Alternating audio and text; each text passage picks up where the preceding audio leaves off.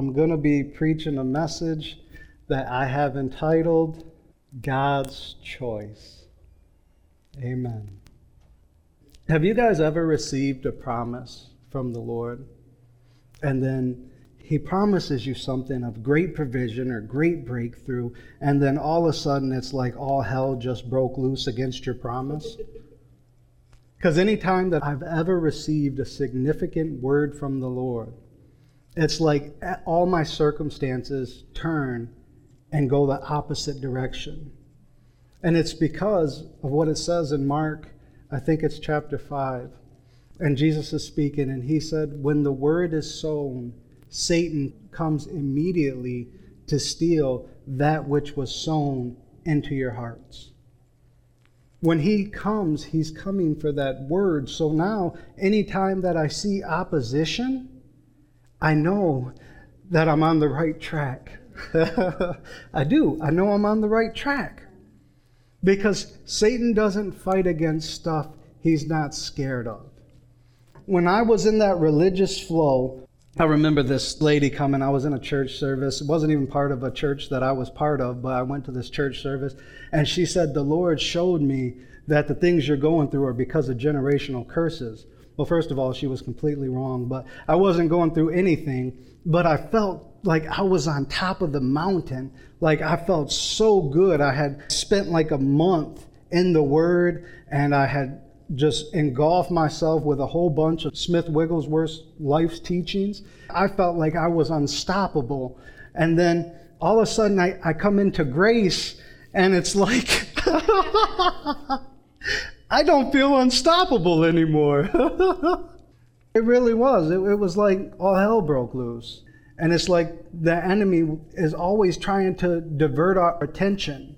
Because I had a reason to boast at that time.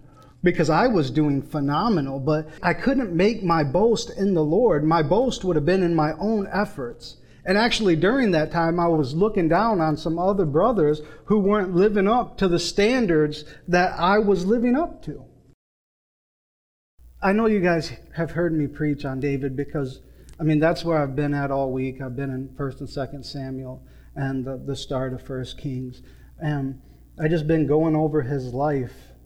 Because David received a word from the Lord that he was going to be king over Israel. He received this when he was a child.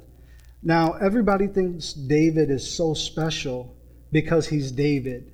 David wasn't so special because he was David. David was so special because he had a heart that wouldn't depart from the Lord regardless of where he found himself. That's why David was so special. That's why God could call David a man after his own heart. That's why God chose him. That's why God chose Abraham. The scripture says, because God said that Abraham will teach his children after him, which means he'll carry me with him, not only through his generation, but he'll literally multiply what I gave him into the next generation. And you see it in the life of Isaac. And then you see it in the life of Jacob, who later the Lord would change his name to Israel and name literally all the children of Israel after him. You see it. What makes us special? It's because we're God's choice. That's what makes us special. And do you know that David's brothers turned against him? You see it when he goes, and his eldest brother, he's bringing them some cheese and stuff to the captains, and he comes to his brothers, and you know the story. It's David and Goliath. Goliath is mocking the children of Israel and say, give me a man that I may fight, and if he wins, we'll be your servant, but if we win, you'll serve us. And all of Israel was scared, including King Saul. And the Bible records King Saul being literally a head and shoulder length taller than everybody else. So the biggest man in Israel is afraid to go and fight this Philistine. And when David inquires about Goliath and what will be done to the man who kills Goliath, his brother gets mad and says, I know it's because your heart is full of pride and arrogance that you've just come out here to spy on the battle. And David said, is there not a cause? This man is resisting Israel. David goes on to kill Goliath. You think, wow, David killed Goliath. He's on his way to being a king. But then what happens? David became a great warrior. He was over all the armies of Israel. And one day the King Saul, the king, is traveling, and the women came out and started singing, David has killed his tens of thousands and Saul his thousands. And all of a sudden, this one word Satan was able to plant in the heart of King Saul. And from that time forward, Saul wanted to kill him, and so much that David had to leave his wife, be lowered out through a window, literally, and he fled into a foreign land that wasn't his own country. But he had a promise to be king. What happened? The thief was coming to steal the word which was sown out of his heart. But guess what David wouldn't do? David wouldn't take his eyes off the Lord. David wouldn't promote himself. He had, I think, 2 different times to kill King Saul. And he said that I won't raise my hand against the Lord's anointed. David respected the anointing of the Lord, that even if somebody was wrong, he wasn't going to be the one to take him out of office. Where's the respect for the anointing? This is a sidetrack, but where is the respect for the anointing today? It's not.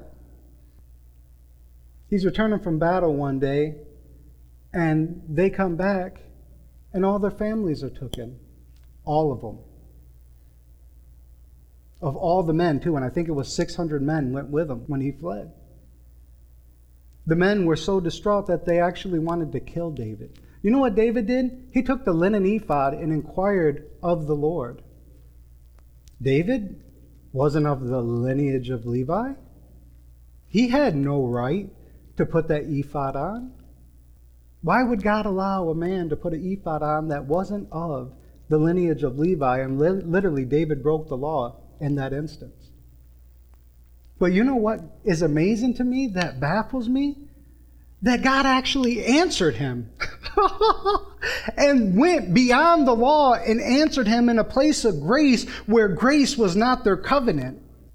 Why? Because David's heart wouldn't depart from what the Lord had told him. David had a word, and that word was, I choose you. We all have a word. All of us are God's choice.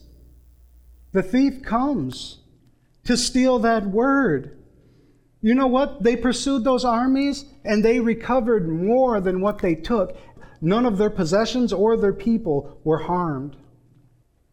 David's seen war. Satan couldn't get him to turn his eyes away from the Lord and take his eyes from the promises he had from God through persecution. So he thought, well, maybe if I can get him to sin, maybe if I can get him to just relax a little bit, let the war cease down a little bit. And David finds himself in the palace at a time when kings are supposed to go to war. And he's walking around on his roof, and he looks over and he beholds Bathsheba, this beautiful woman who was strategically put there by the enemy. He inquires of her. She's Uriah the Hittite's wife. He still has her brought to him. She ends up getting pregnant, and David actually ends up sending for her husband, bringing him back, trying to get Uriah to sleep with his wife, but Uriah wouldn't. So David sends him back to the front lines, and they end up killing him. And Joab, who was one of David's ranking officials for the army, sends word back saying that he got killed. And David thinks everything is okay now. But Nathan, the prophet, comes to David with a word. And the beautiful thing is that Nathan tells him that you're still God's choice. That God has pardoned your iniquity. The child that Bathsheba was going to give birth to was going to be taken. But God, in the place where sin was the worst, was going to give him a promise that would supersede into the generations to come. That his next son With the same woman where sin was the worst, God was actually going to allow this one to build his temple. If that's not grace, I don't know what it is. It's amazing. It hasn't happened in a while, thank God. But me and Heather, we would have arguments on the way to church, and I would come in here, and all of a sudden, the anointing would be so strong. It was never like that until the message of grace. It's because I stopped it in other instances, but God was actually showing me something that in your worst place, I can make that my best place. Because we read stuff like, but God chose the foolish things of the world to shame the wise. He chose the weak things of the world to shame the strong. And I was talking to my cousin Mandy yesterday, and I was sharing some of this message with her. I said, when God chooses something weak and he's going to make it strong, he doesn't get mad that it's weak. He doesn't. He's not disappointed that it's weak and frail. The whole reason he picked it was because it's weak. He knows that he is the one that can truly make it strong. And the enemy tries to get us to focus on our weak areas. But there's something that the Apostle Paul said. He said that in my weakness, Christ's strength is made perfect. In my weakness, Christ's strength is made perfect. He didn't say that Jesus was disappointed because I was weak. He said that even though I'm weak, you're going to see strength because I'm relying on something other than myself. And then he would go on to write as well that I can do all things through Christ who strengthens me. It's literally saying that I can do all things because Jesus gives me his strength. It's not just Christ strengthening me, it's the strength of Christ in me. And he's saying that I can do all things because I'm operating not only with Jesus' faith, the faith of the Son of God, but the strength of the Son of God. The strength that propelled Jesus into a wilderness, fasted 40 days, the lowest that any man could be as far as mental capacity and understanding because there's been no nourishment.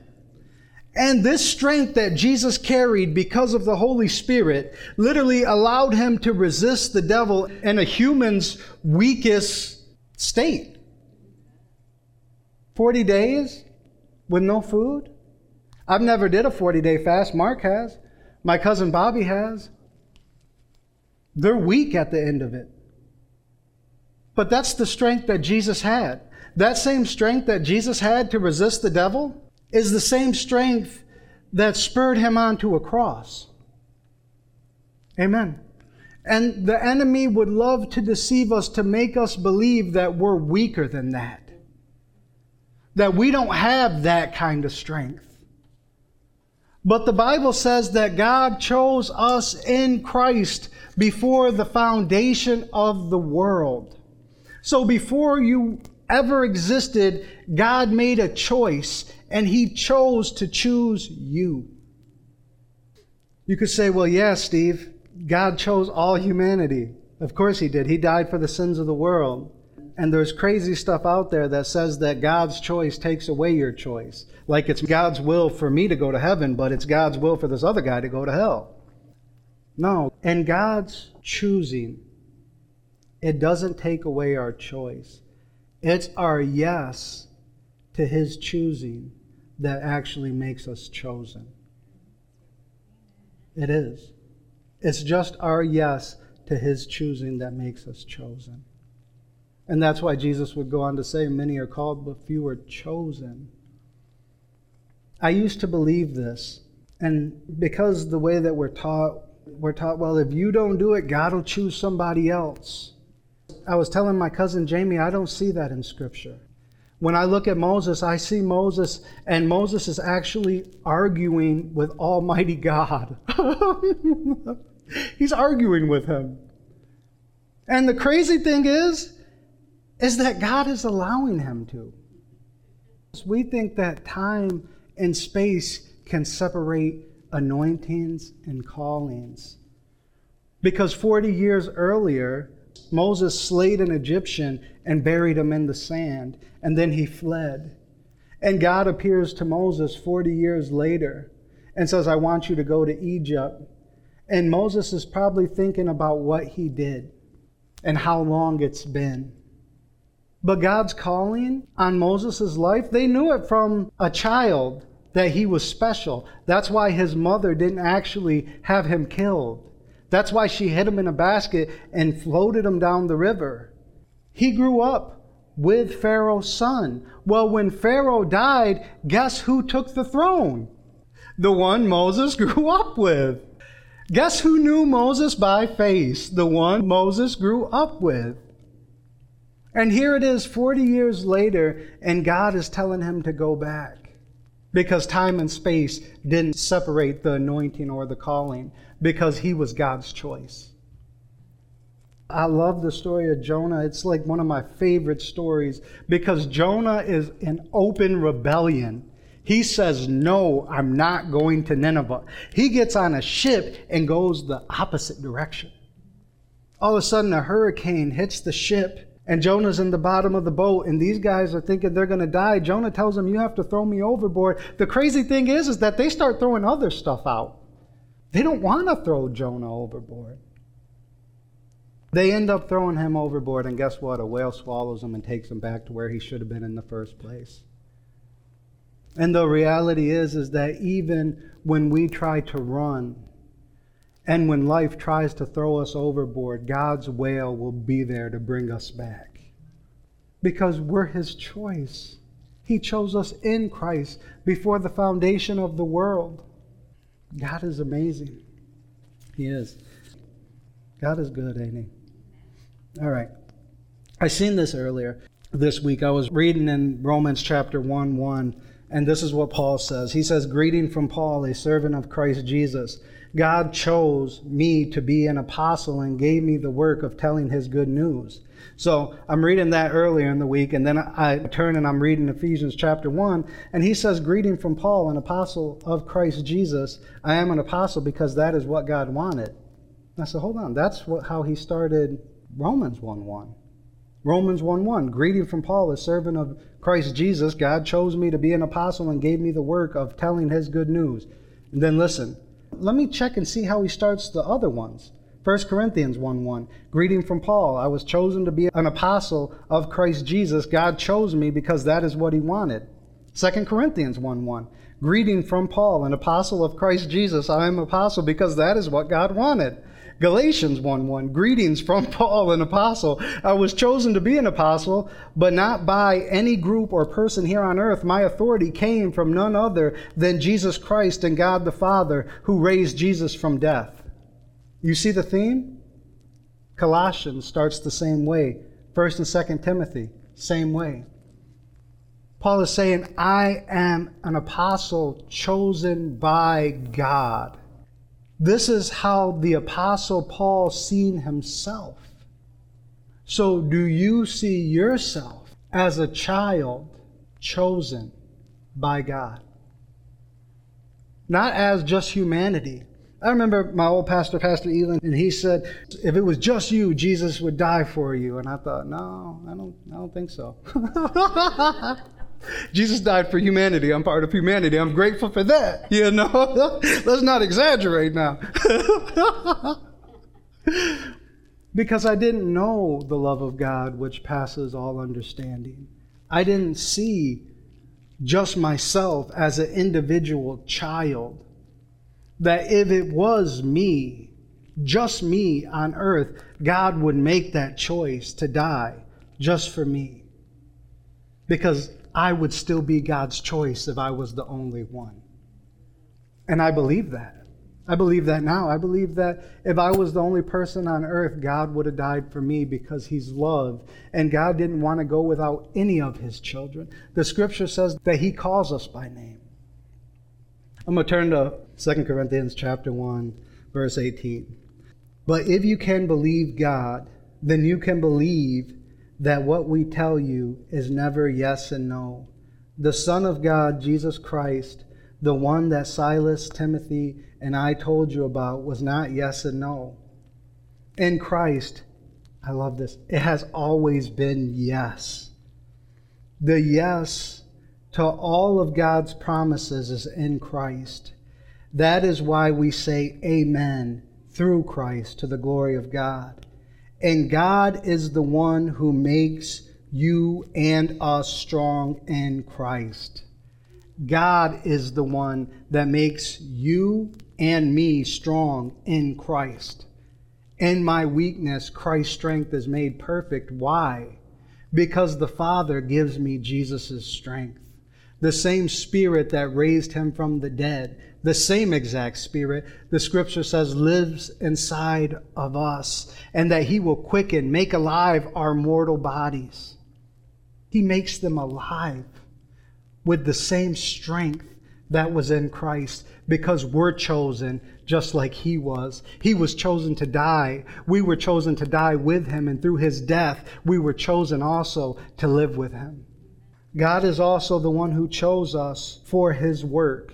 So it's God that makes us strong in Christ. God is also the one who chose us for his work.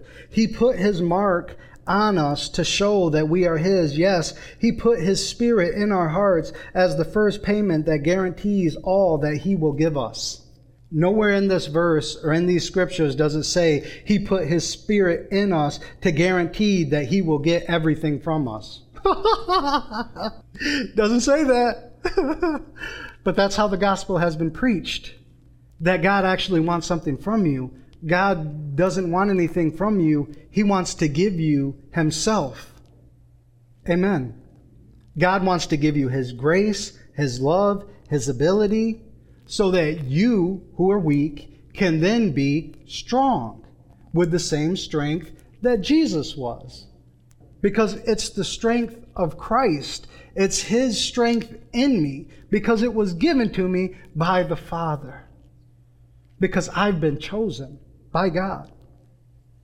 I can't remember the exact time or date like Mark where God called his name. I remember it. I was 12. I remember another time where he called me out of a crowd. I was actually with these guys at a Mark Brendan camp meeting, and God told me I would reach a lot of people for the Lord, and that he would build a family around me, and together we would run. He said they would love me, and together we would run, and he would take me into my destiny. This is the family here, which I wouldn't see come to fruition until years later, that the enemy for real tried to fight against that promise. He came for the word's sake, but he wasn't able to steal the word which was sown into my heart, because I never took my eyes off the Lord. And here I am today standing with his promise, and together we're running. He gave me a seat, like I said, at the table of Triumphant Grace Ministries. And it's nothing that I can point to because I'm such a good person at something. No, it's because God, his ability is real, and he really does make weak things strong. And each one of us, when he called us in our weakness, he literally planned to strengthen us beyond our own ability. Amen? I'm also going to read out of Ephesians 1:1. I'm just going to read all the way down. Greetings from Paul, an apostle of Christ Jesus. I am an apostle because that is what God wanted. He says, to God's holy people living in Ephesus. Who's he writing to? God's holy people living in Ephesus. Believers who belong to Christ Jesus. If you belong to Christ, there's something that Jesus said. It's in John chapter 10, it's verse 28 and 29. He said that whoever comes to me, I will give them eternal life, and they shall not perish. And he says that no one will be able to snatch them out of my hand, because they belong to the Father, and the Father is greater than me, and he's the one who gave them to me, and no one is greater than the Father. And I was talking to Heather this morning, and I said, Jesus made a promise of eternal life to the person who comes to him. So at the moment we come to him, he's made a promise of eternal life. If you could lose your salvation, he couldn't call it eternal from the moment you came to him. He couldn't. It couldn't be called eternal, because when you come to Jesus, if you can lose it at any time, he can't give you eternal life off the bat. It has to be called something else. It would. It would have to be called something else. But then there's also another promise that no one is strong enough to take out of his hand because you were given to him by the Father. He chose us in Christ before the foundation of the world. That means that you were put inside of Christ by the Father. And the Apostle Paul would go on with such a great revelation.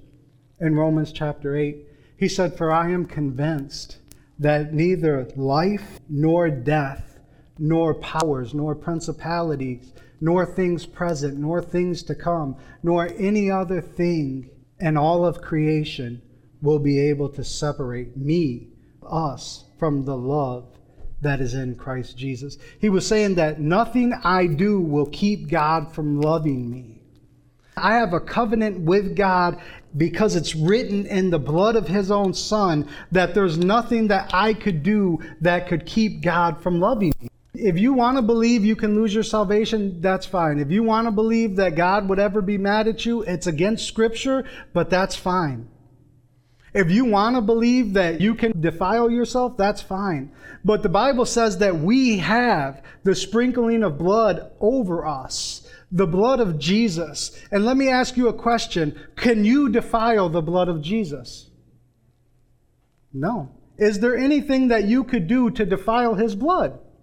The Bible actually says that his blood was used for the heavenly instruments of worship that Adam defiled. Adam's sin couldn't even defile Jesus' blood. It purged those instruments. Well, you've had his blood applied to your hearts. And if his blood has been applied to your life, then there's nothing that you can do to defile that. His blood's stronger than any of that.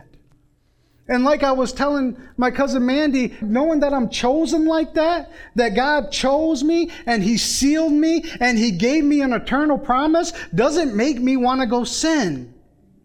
When you look at the story of the prodigal son, when the father was so generous and gave him his inheritance before he died, this son went and left the father, spending on prostitutes, riotous living, ended up feeding pigs, and he wanted to go back to his father as a servant. But let me ask you something. Was there any point of time in that story was he not a son? He was only not a son in his mind. Because as soon as he came back to the father didn't look at him and say, "I agree with you, you should be a servant, not a son." You know what he did? He put a robe and a ring on his hand and killed the best calf that they had for him.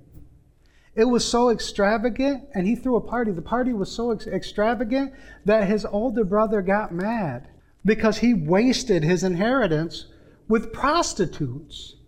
He shouldn't be there. He's worked his whole life for what he had. And all of a sudden, we're looking at the story of a younger son and the story of an older son, and we miss the story of the father in between. The one that doesn't hold our sin against us. The one that didn't see his sin. The one that put his robe and his ring back on him. The one who would never call him a servant. Because before the son ever decided to come back to be a servant, the father didn't choose somebody else. That son had a special place in his father's heart. And the father didn't choose somebody else because he wasted his inheritance. And it's like with the story of Jonah. When life throws you overboard, God's whale will bring you back home. It's so true because we're chosen. When it says that he'll never leave us or forsake us even to the ends of the earth, it's like with anything. You can hear it 1,000,000 times. You can say, "I know that by heart," because I know it by heart. Or what an honor it is to actually preach his word and be entrusted with it. I already know that. But there's something about when our hearts are open to receive it, that it becomes alive to us. And we say, "You will never leave me. You will never forsake me. You have chosen me in Christ before the foundation of the world. And I have a promise that you will give me his strength." that you're not disappointed with my weak areas, that you chose me in weakness so that you could make me strong. So if I'm experiencing weakness, it's no big deal, because I'm expecting the strength of Christ to perfect those areas, because I'm chosen and so are you. Amen. I hope you guys got something out of that this morning. I know the goodness of God, and that when He calls us, His callings and His gifts are without repentance, which means that He won't take them back because He knows you're going to squander them. He didn't with the prodigal son. You think the father was surprised when he left and spent all his money on riotous living? Why do you think he was worried about him, looking for him down the road to come? Because he knew the son. He knew what the son was going to do. But to him, he didn't think it was a waste. He didn't. The father didn't think it was unreasonable to give it to him, knowing what he was going to do. He didn't think it was error or folly to receive him back in. When the son came back to the father, he didn't want to go do it all again. He realized how good the father was, that the father never held anything against him, that he had been looking at that road every day, waiting for me after I took your stuff, wanted you dead. You would look for me every day when I had this hate in my heart? And we read in Romans chapter 5 that while we were enemies to God, Christ died for us. And all of a sudden we think that we could ever be separated from Him? Now that we're not enemies, we're children? If He would treat us with such extravagant love as enemies, why do we think that we would receive anything else as children and friends who have been chosen, hand-selected by the Father for this generation? We're His choice. Amen? Lord Jesus, we thank You. We thank You for the revelation and the reality that we're chosen.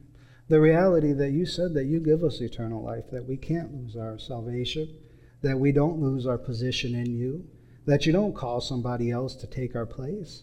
Time and space doesn't separate anointings or callings. Lord God, You've been directing our path from day one since we came to You. And we just thank You that we can trust in Your direction. And we thank You that just like David wouldn't take his eyes off of You, we thank You that we won't either, because David had the Holy Spirit on him. We thank You that we have the Holy Spirit in us. And I thank You, Father, that as You was able to direct the course of David's life and bring him success in every area, despite the opposition he faced, we thank You that that success is ours, that all the promises of God and Christ are yes and amen. And we thank You for those promises. And we thank You that the gates of hell will not prevail against this church, which is part of Your body. And we thank You for it. In Jesus' name, amen.